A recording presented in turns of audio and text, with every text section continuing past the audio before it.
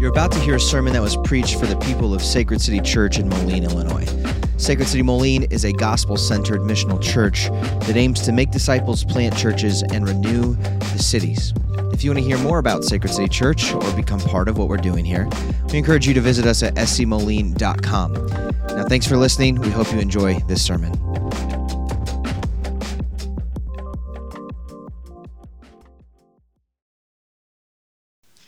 Hear the word of the Lord from Genesis 2, chapters 18 to 25. Then the Lord God said, "It is not good that the man should be alone. I will make him a helper fit for him." Now out of the ground the Lord God had formed every beast of the field and every bird of the heavens, and brought them to the man to see what he would call them. And whatever the man called every living creature, that was its name. The man gave names to all livestock, and to the birds of the heavens, and to every beast of the field. But for Adam there was not found a helper fit for him. So the Lord God caused a deep sleep to fall upon the man, and while he slept, took one of his ribs and closed up its place with flesh. And the rib that the Lord God had taken from the man, he made into a woman, and brought her to the man. Then the man said, "This at last is bone of my bones and flesh of my flesh. She shall be called woman, because she was taken out of man. Therefore a man shall leave his father and his mother, and hold fast to his wife, and they shall become one flesh. And the man and his wife were both naked, and were not ashamed." This is the word of the Lord.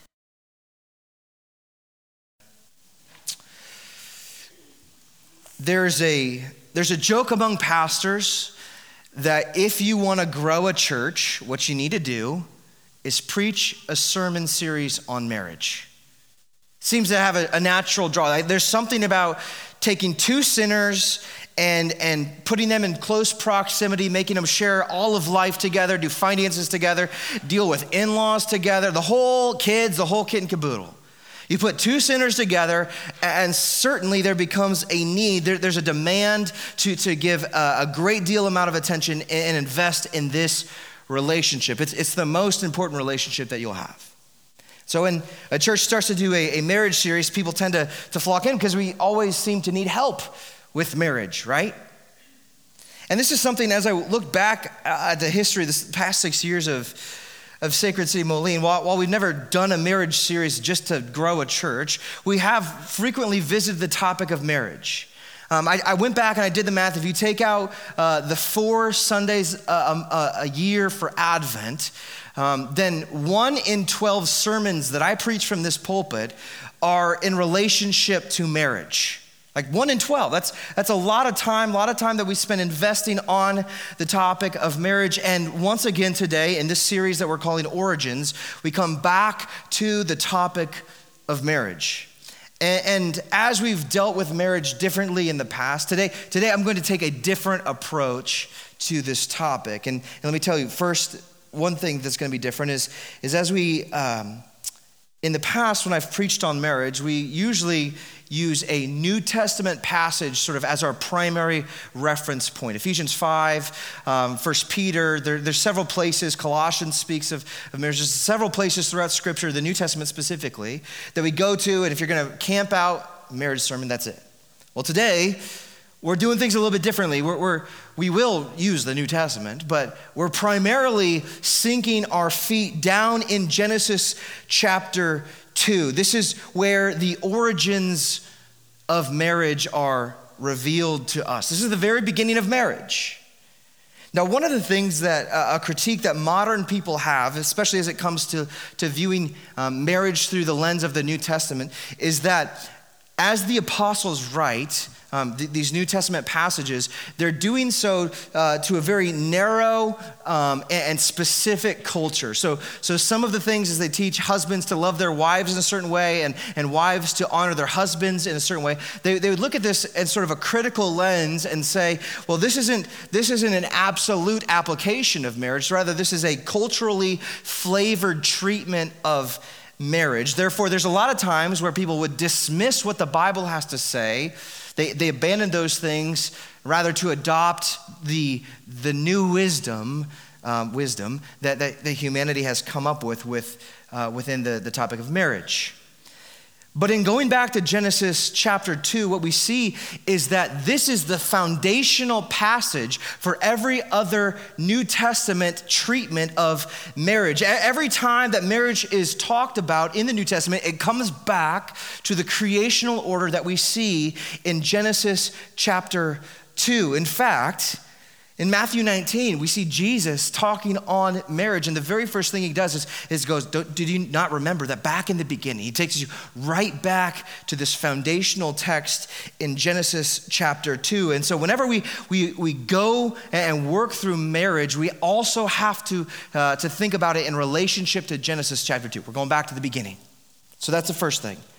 Genesis chapter 2 is the home base today. Second, the second difference between this time and previous times we preach on marriage is that usually we extend things out a little bit. We turn it into a mini series. We give ourselves 4, 5, 6, sometimes even 8, 9 weeks to work through this topic of marriage because it's a huge topic. There's lots of moving pieces. There's lots of things to speak to work through the nuts and the bolts and the day-to-day stuff of marriage. But today we're just taking one Sunday. We've got 45 minutes to look at marriage, which means that I can't dig in as much as I'd like to, which in that case, if you're looking for some real practical stuff, the sermon archive is up online. You can dig through all those past marriage sermons. But today we're going to take an aerial view, a 30,000-foot view of marriage and focus on three things.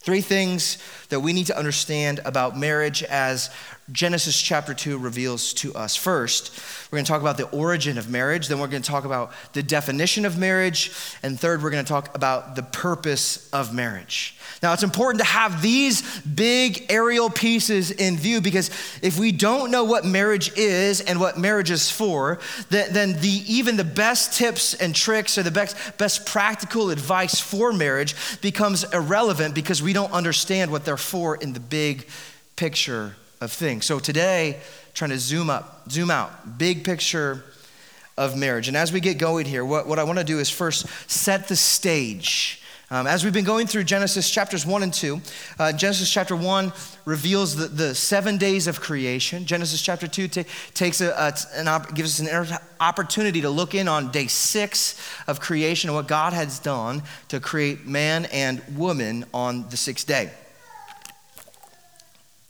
And what we saw that when God first created Adam, he took him, he formed him from the ground, he breathed life into his nostrils and then placed him in the Garden of Eden and he told him to take care of it. This is your home, this is your space, take care of it. And even though Eden was beautiful and Adam was sort of the apex, humanity being the apex of God's creation, God looks at Adam by himself, standing alone in the garden as all of these creatures walk past him, seeing that none of them are a suitable helper for Adam. He says it's not good that man should be alone. You see this in verse 18 of Genesis chapter 3. It is not good that the man should be alone. I will make him a helper fit for him. And so what we see is that God creates woman. He takes a rib out, puts Adam deep sleep, takes a rib out of him, forms woman around this rib. And just as she is made from the man, she is made for the man. We talked about this last week as we talked about gender. And then God takes this woman and he presents the woman to man. It's almost as if you can imagine God walking her down the aisle, a groom standing at the front of the altar. They're getting all teary-eyed, right? Watching his bride come down, and he just erupts with this poetry. The first ever recorded poem, he says, "At last, this is bone of my bones and flesh of my flesh. She shall be called woman because she was taken out of man." He gushes after this woman, this beautiful creature that God has made, tailor-made just for him. And then God proceeds to officiate the very first marriage we've ever seen. Genesis chapter 2, verse 24. This is a short and sweet ceremony. "Therefore, a man shall leave his father and his mother and hold fast to his wife, and they shall become one flesh. And the man and his wife were both naked and were not ashamed." Now this tips us off to the very first piece that we're talking about today, the origin of marriage. Where did it come from? Marriage came from the mind of God. Just like gender being God's very good idea, marriage is God's very good idea as well. Adam didn't come up to God one day and say, you know what, God, I got this idea. Let me just run it past you. What if you took me and made her cuter, longer hair, right? Adam didn't do that. It was God's idea to create Eve for the man, from the man for the man, and God then created and instituted what we now call marriage. It's not a social construction. It's not a cultural, in fact, this is one of the things that you know, because in almost every single human culture, there is some kind of an arrangement like marriage. It's not unique to individual cultures. This is something that God instituted in the very beginning, and it has spread throughout all of humanity. It has a divine origin. Marriage is God's idea. And as God is the originator of marriage, the creator of marriage, God then gets to choose how marriage is designed. This is the second piece. How does God define marriage? We can look at it in two ways. God defines marriage two C's. One, by covenant, and two, by composition. Covenant and composition. God defines marriage with covenant and composition according to his good wisdom and good pleasure. So let's take a look. First, composition. How does God define marriage? What is his definition for marriage? Who makes up what constitutes a marriage? Verse 24, we see it's one man and one woman. One man, one woman, that's it. The template that is given to us in Genesis chapter 2 is not a cultural manifestation of what marriage looks like. It is the divine template, is unchanging throughout time, culture, and space. This is what marriage is. And Jesus affirms and upholds this creational design of marriage when he is speaking on the topic in Matthew chapter 19. If you got a Bible, you want to open up with me in Matthew 19. Keep one finger in Genesis chapter 2. We're going to bounce back there. But in Matthew 19, I think we should have it on the screen here. Matthew 19, chapter 4, Jesus is asked about marriage. He answers the Pharisees who come up to him and said, have you not read that he who created them from the beginning made them male and female? And said, therefore, a man shall leave his father and his mother and hold fast to his wife, and the two shall become one flesh. If you flip back to Genesis chapter 2, do you see almost exactly a quotation? Therefore, a man shall leave his father, his mother, and hold fast to his wife, and they shall become one flesh. Jesus, his vision of marriage didn't change because God's word doesn't change. The design, the template of marriage that we have received in Genesis chapter 2 is the same throughout all time, cultures, and space. Which means the composition of marriage is one, monogamous, meaning it's one man and one woman. There's no trios or quads, or you move down the spectrum of polygamy. That's not marriage. It's monogamous, one man, one woman for life, and it's heterosexual. Two different but similar. So man and woman, both made in the image of God. Anything contrary to this composition, be it polygamy or gay marriage, is a counterfeit of marriage. It is illegitimate. It is not marriage as God constitutes. So that's the composition.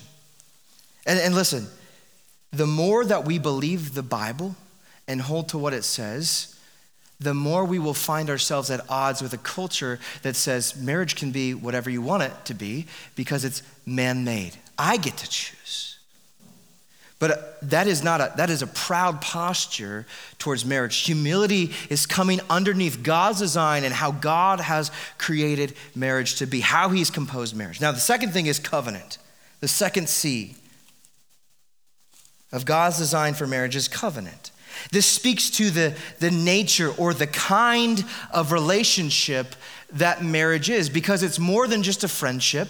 It's more than just a partner relationship as like, co-workers or whatever, something along those lines. There's something unique and special to the relationship of marriage because it is a covenant. Now, while we don't see the word covenant used in Genesis chapter 2, we see the concept of covenant being applied specifically to the marriage relationship in multiple places, but one of the most explicit passages is in Malachi chapter 2. Speaking of the wife of your youth by covenant. She's your bride by covenant. And so marriage is a covenant. And the word covenant, our English word covenant, comes from the Latin word coming together. This coming together of the two, which is what we see specifically in verse 24 of Genesis chapter 2. Therefore, a man shall leave his father and his mother and hold fast to his wife, and they shall become one flesh. Or as Jesus says, the two shall become one flesh.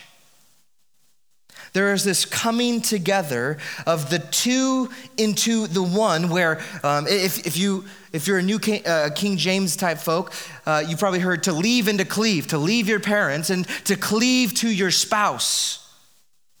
To hold fast, that this union, this joining together of the two is profound. This is the nature of covenant. The covenant binds them together, just holding fast of the two to become one flesh. And when man and wife come together, this covenant is not to be a temporal thing in the sense that you can go through different seasons of your life and it becomes optional if you're going to uphold this covenant or not. It's meant to be a lifelong commitment. It is a solemn vow. Marriage covenant is a solemn vow made between a man and a woman before God Almighty. Just as Adam and Eve stood there in the presence of God as he officiated their wedding, every single marriage reflects the same reality. They're being united as one before the Almighty God. And it's by God's power and strength and grace that the vows that are made between man and wife are kept and strengthened for the long haul. In fact, this is one of the things that Jesus refers to, if you jump back to Matthew 19, as he finishes up that statement about in the beginning, if I go back to the right passage here, he says, so they are no longer two, but one flesh. What therefore God has joined together, let no man separate. Marriage is meant to be a lifelong commitment, a covenant relationship that offers a framework of stability and the infrastructure for human flourishing. Marriage covenant looks the other person in the eye and says, I know you're a sinner. I know you've got defects and places where God needs to work on you and grow you, but I'm not going anywhere. I'm here for the long haul. And then the partner looks right back in their eyes and say, I know you're messed up. I know you're a broken sinner, and I'm not going anywhere. I'm here for the long haul. That is what marriage covenant is. A solemn vow made between man and woman before God, and by his grace, it's kept. Now, this is one of the things that sets Christian marriage apart from marriage in the world of secular people.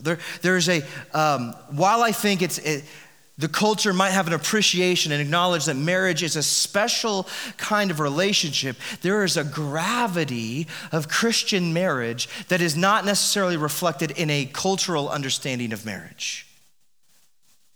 Because in the eyes of our culture, marriage isn't viewed covenantally under God. Marriage is viewed contractually. Oftentimes you'll hear people talk about marriage, if One, there's a delay in people getting marriage because you'll hear things like saying, well, I don't need to get married. I don't need a silly piece of paper to tell somebody that here's how I feel about him.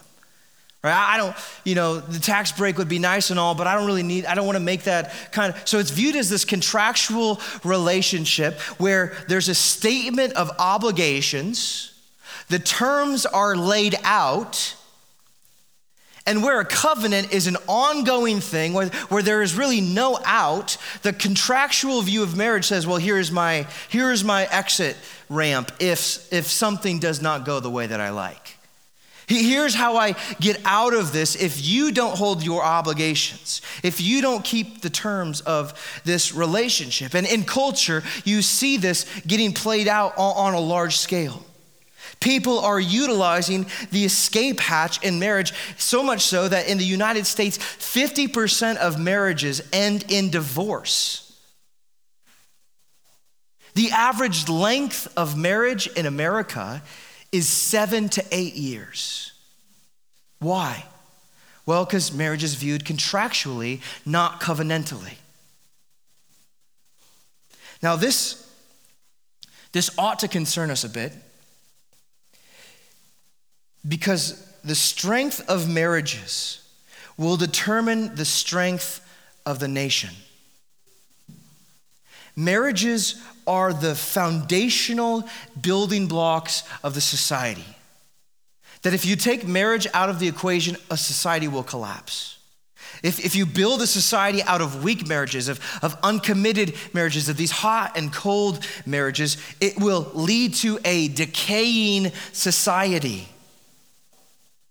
Not only in the given moment, not only in real time, but then it sets the trajectory for the next generation, and it gets worse and worse and worse unless God's grace intervenes and redeems and brings back marriage to what it's supposed to be. See, if you reject God's design for marriage, it will not only destabilize the family, it will destabilize the entire society.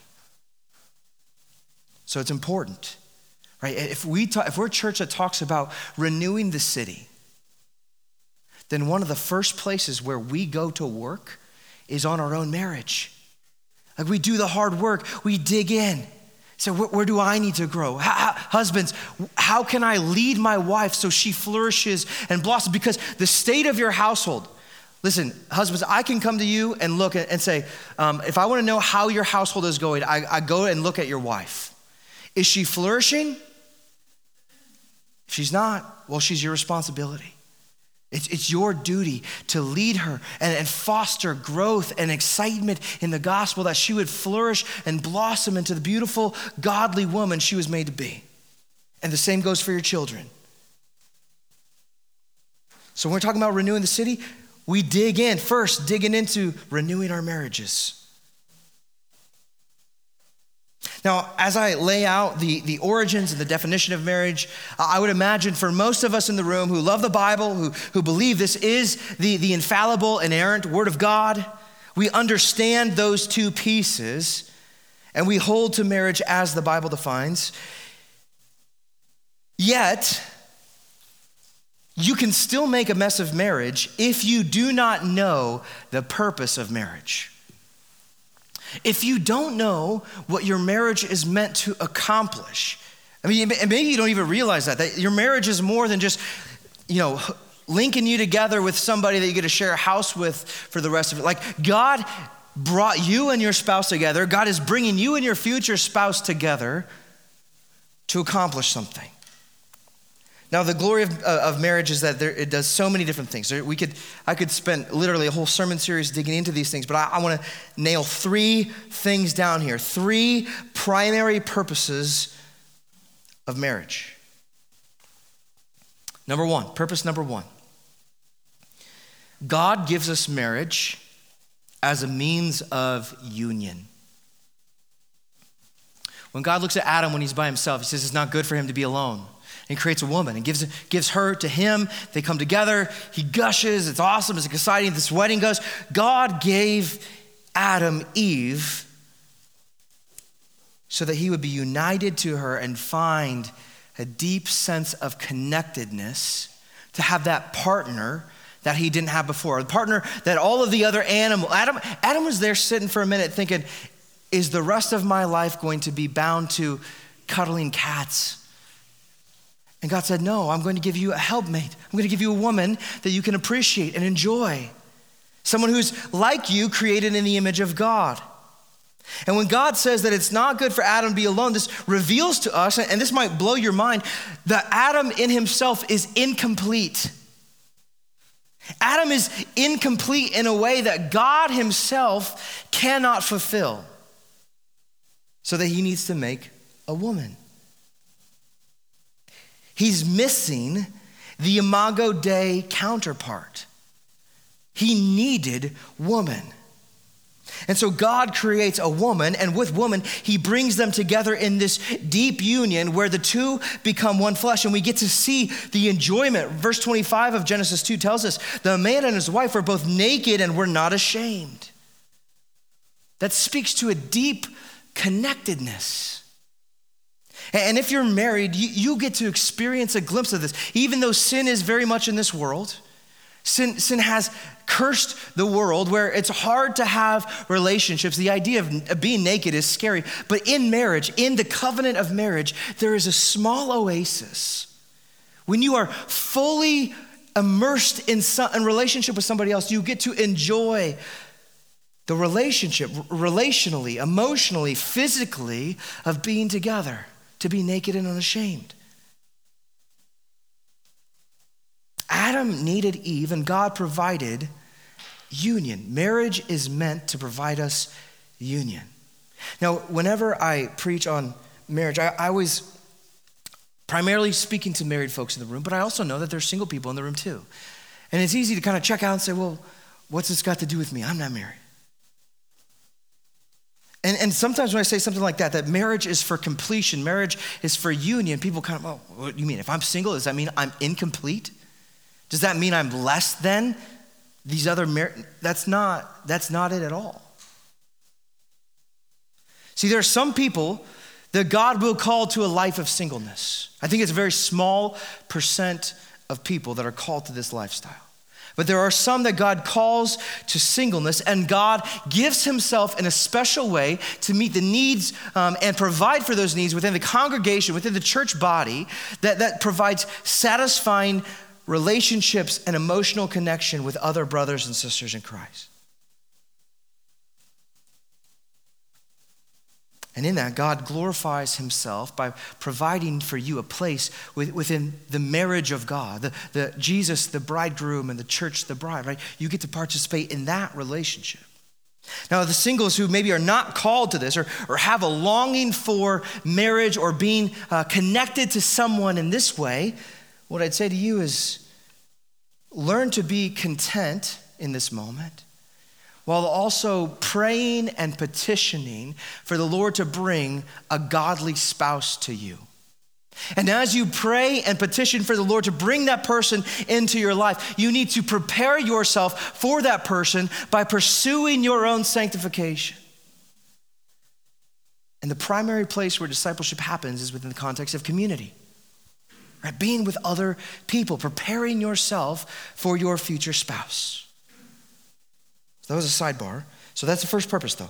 Marriage is meant for union. Now, to plunge to the depths of this glorious union requires selfless fidelity. This union doesn't happen accidentally, especially being on this side of the curse, where our hearts are often guarded, where we've had wounds before in past relationships that make us sensitive, that's hard for us to drop our guard and really get to know somebody. God's grace sustains us and moves us to this deep connection through selfless fidelity. Fidelity meaning that you have eyes for only your spouse. Husbands, your wife should be your standard of beauty.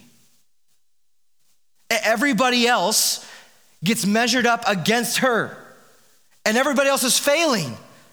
Because she's your standard. Your eyes are only for her. That's the kind of fidelity. And then you pour your heart and your resources and energy into curating her and making her beautiful as Christ beautifies the church.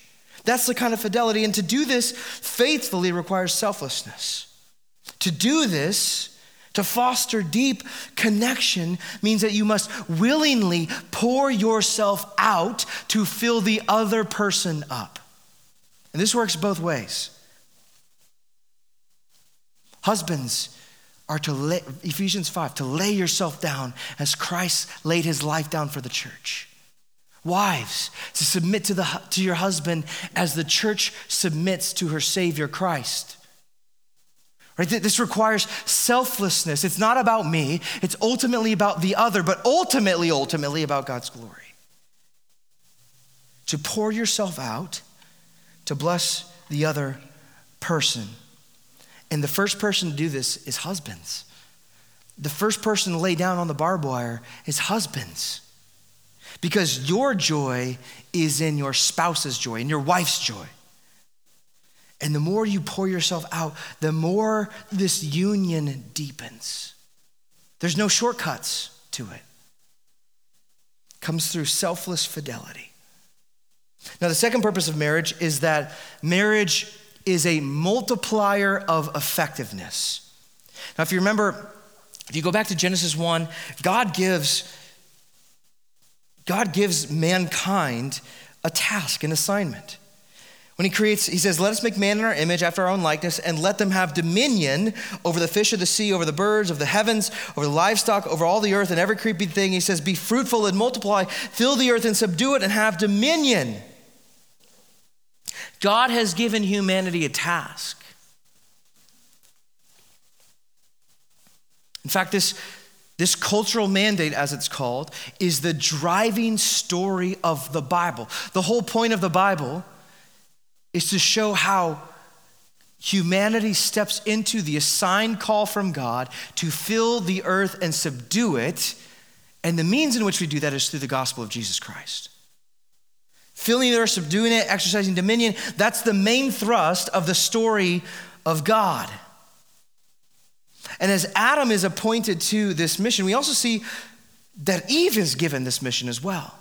That is, as they collaborate together, they've been uniquely wired for unique responsibilities and roles. God brings them together and makes Adam to take the lead as the head and Eve to come alongside of him as a helper to multiply their effectiveness. Together they can accomplish more than if they were split apart. And so God creates the union of marriage to make man and woman more effective in God's call of dominion. Now, young men, this means before you pursue a lady, you would do well to find a mission first. Find a thing to do. How are you going to exercise dominion? What does it look like for you to step into the cultural mandate of filling and subduing the earth? And guess what? When you learn to vocationally exercise dominion, you then have an opportunity to provide for your future family. And a man who works hard and knows his calling is attractive to godly women. She's drawn to, just as much as she's drawn to the man, she's drawn to the mission that the man is for. And so you would do well to find a mission and give yourself to it. Now, ladies, it's also helpful to remember that when you marry a man, he has a mission. And you're called to partner with him in this collaborative work. You marry, just as you marry a man, you marry into his mission.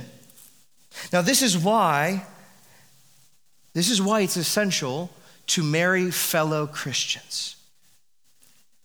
Because in order for you to share a mission, in order for you both to move in the same direction, to give yourselves, here's the telos, here's the end goal, here's what we're working for, you have to have the shared faith.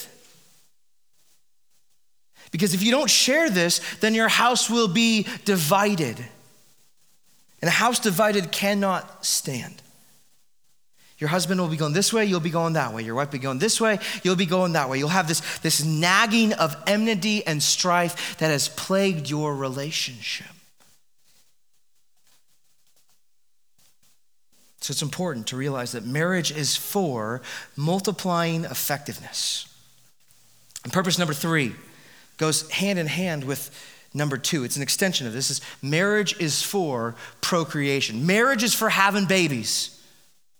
Adam couldn't do it by himself.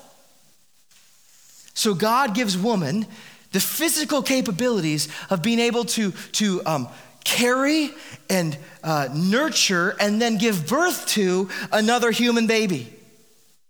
And this is how they are to fill the earth with other image bearers, right? The calling for married people is to fill the earth with little Jesus-loving image bearers and disciple them in the way of the Lord. This is part of what marriage is for. This means that a marriage without a vision for kids, goes against God's design for marriage. If you're sitting there thinking, ew, kids, I don't want kids. Ew, gross. I don't like kids. That is not a Christian thought. Jesus loves the children. They're a blessing from the Lord. But in our society, kids are viewed as a hindrance to the fun. Kids are viewed as a distraction. But kids are central to the mission that God has given humanity to fill the earth and to subdue it. And usually this attitude comes from it's a product of selfishness. I don't want to give up my freedom for that. Comfort. I don't want to compromise my comfort. But another way that it comes about is self-preservation. I've heard this multiple times in my life as a pastor, where single women, though they have a desire deep in their heart of hearts, they don't want to wear that out on their sleeve because they're afraid they'll be let down. So they put up this facade. Ew, I don't want marriage. I don't know. And it's a self-protecting thing.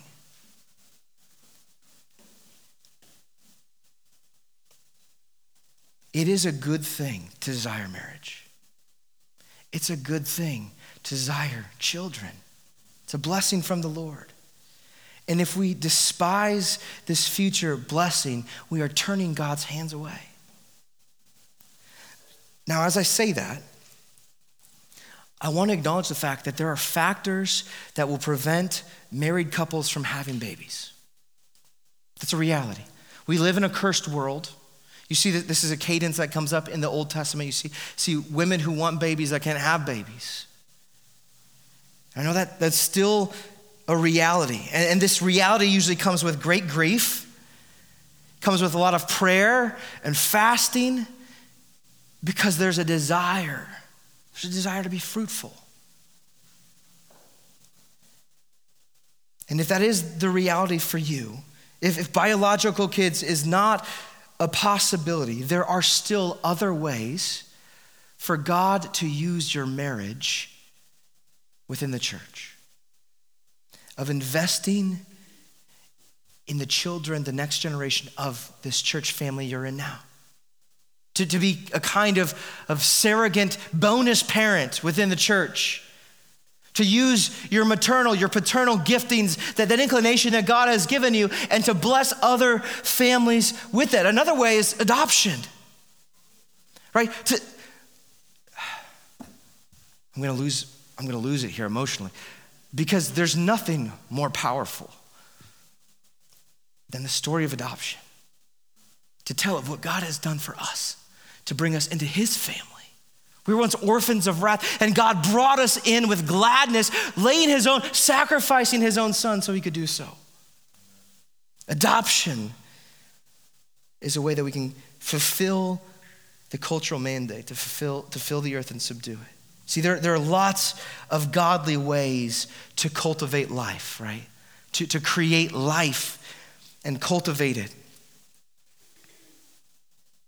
And so those are the big three. Those are the three main purposes of marriage: for union, for multiplying effectiveness, and for procreation. Those are the big daddies of the purpose of marriage.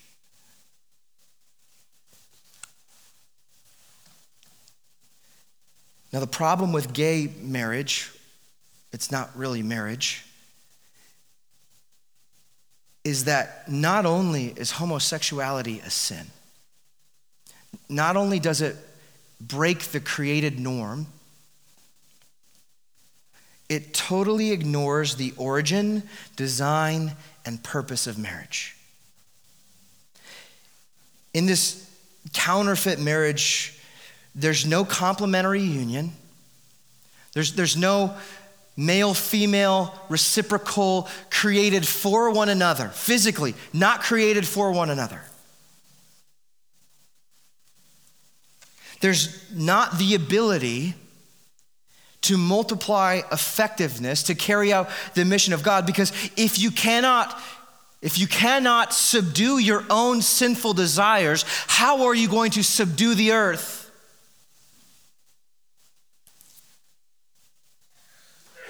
And they certainly can't procreate.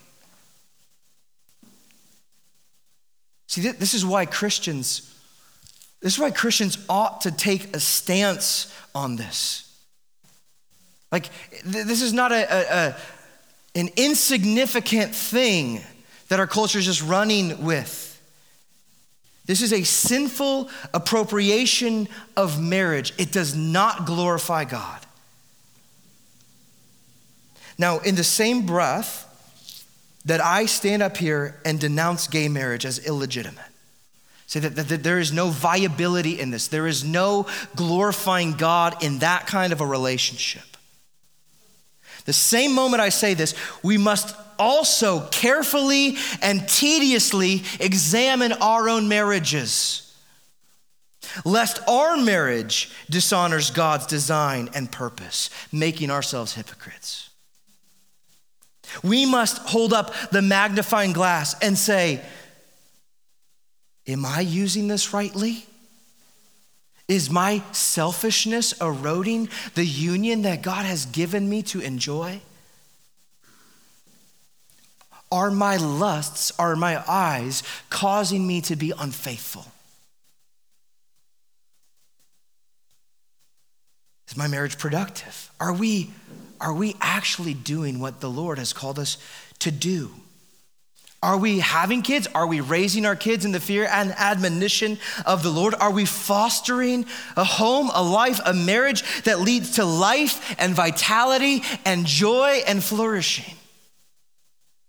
Because if we're not, we too are to be pitied. We're squandering the gift of marriage that God has given us, not only for our own enjoyment, for the sake of God's mission and his glory. Now, I realize that there's no such thing as a perfect marriage, because in every marriage there's two sinners. Which means that in every marriage there's opportunity for growth. In every marriage there's a place where you need to be sanctified, where the gospel of grace needs to get into the heart and change things in you so that you will become a more devoted, faithful, selfless spouse, more productive, more fruitful, subduing, exercising dominion. And it's because sin has gotten into this world, one of the primary places where the devil tries to get at and tries to corrupt and tries to destroy is marriage. But Jesus has come to the world not just to save us from our sins, not just to pay the price for our sins and offer us forgiveness, that he does, but Jesus comes to make all things new, to restore marriage back what it was meant to be, to take it back to the pre-fall reality of the purpose, the design, and the origins of marriage so that God would be glorified in this. And Jesus shows us how he does this by putting on flesh, that Jesus steps into the world as a groom. He's got his eyes set on the wedding day. And he sees the bride that the Lord has appointed for him, that God the Father has said, this is who you are going to devote yourself to. And she's a hot mess, guys. Blemishes and wrinkles and spots and all the nastiness of sin, it's just kind of, and Jesus looks at her. And when I say her, I'm talking about us. I'm talking about us. When Jesus looks at her, he says, this is the one. This is the one who I'm committed to. And while we, the church, walk away from God and we rebel against God and we do all these things to push against the love of God, Jesus had a resolute love for us, a covenant-keeping love. That to the end, Jesus stayed the course to fulfill the purpose which God assigned him. And on the cross, he makes the ultimate sacrifice and lays down his life. He lays down his life for an undeserving, unfaithful, ugly bride. And then he washes her with his blood. He purifies her. He cleanses her of her sin, and the Spirit of God then comes to dwell inside her. So this is the story, this is the meta story, the meta narrative of the church. Now, when God created marriage in Genesis chapter 2, God had Revelation 19 in mind, which is the marriage supper of the Lamb. He created marriage knowing that marriage would be corrupted by sin and the fall, and God would send his son to redeem marriage and restore it back to the glory that it was intended to be. That's the big story. And now the little story inside of that is all of our marriages that are meant to reflect this meta story. See, your marriage is meant to point to the gospel of a Christ who laid his life down for his bride, of a bride who joyfully submits and honors her husband. And the way that we do this in our lives, as husbands and wives and those pursuing marriage, is through the filling of the Holy Spirit. The Spirit would empower us to honor God, realizing that marriage is originated with him, it's designed by him, and has a purpose that's ultimately aimed towards God's own glory. See, this is the ultimate purpose of marriage. Marriage isn't about you. It's about God's glory. And the more that we order our homes, our lives, our marriages to reflect the story of Christ and his bride, the more glory abounds. Now we're going to come here and share this meal. And as you partake in this meal, Christian, I want you to think of this meal in the three tenses: past, present, future. Past, meaning that Christ, this represents, these elements represent the body and blood of Jesus being given for you. There was a once and for all sacrifice that was issued to pay for your sins, the things that stand in the way of you being a godly spouse.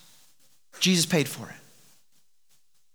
The future reality is that one day we will stand with Christ in glory at the feast of the Lamb. That this is a foretaste of the joyous feast that is to come. It's a wedding celebration. And so in one sense, we acknowledge the somberness of the fact that Christ died in order to give us this meal, but he died in order to give us a joyful meal, a celebration of life, resurrection life. And in the present tense, this meal is what sustains us. There's I can't even explain it. There's a supernatural reality that comes with eating this meal. There is a unique presence as Christians break the bread and drink the cup. And it is this table that enables us to live according to God's ways. There's a supernatural strength in this meal that allows you to go back home and be a better husband, to be a better wife, to prepare yourself for marriage one day. Because Christ loves you. He loves his church. He loves his bride. Let's pray. Father, we thank you for the grace of God. We thank you that we've done nothing to deserve anything. And we stand here among the saints this morning as people who have been bought by the blood of Christ, that we were up to our necks in sin, that we were not marriage material at all. Yet, God, you set your love on us. In Christ, you came to redeem for yourself a people. In the Spirit, you fill us up so that we would honor God and Christ in all that we do. So we ask this morning as we take this meal, would you remind us of the past, present, and future realities of this? And would you make our marriages a more potent demonstration of the gospel of Christ for your glory and for our joy? We pray this in Jesus' name. Amen.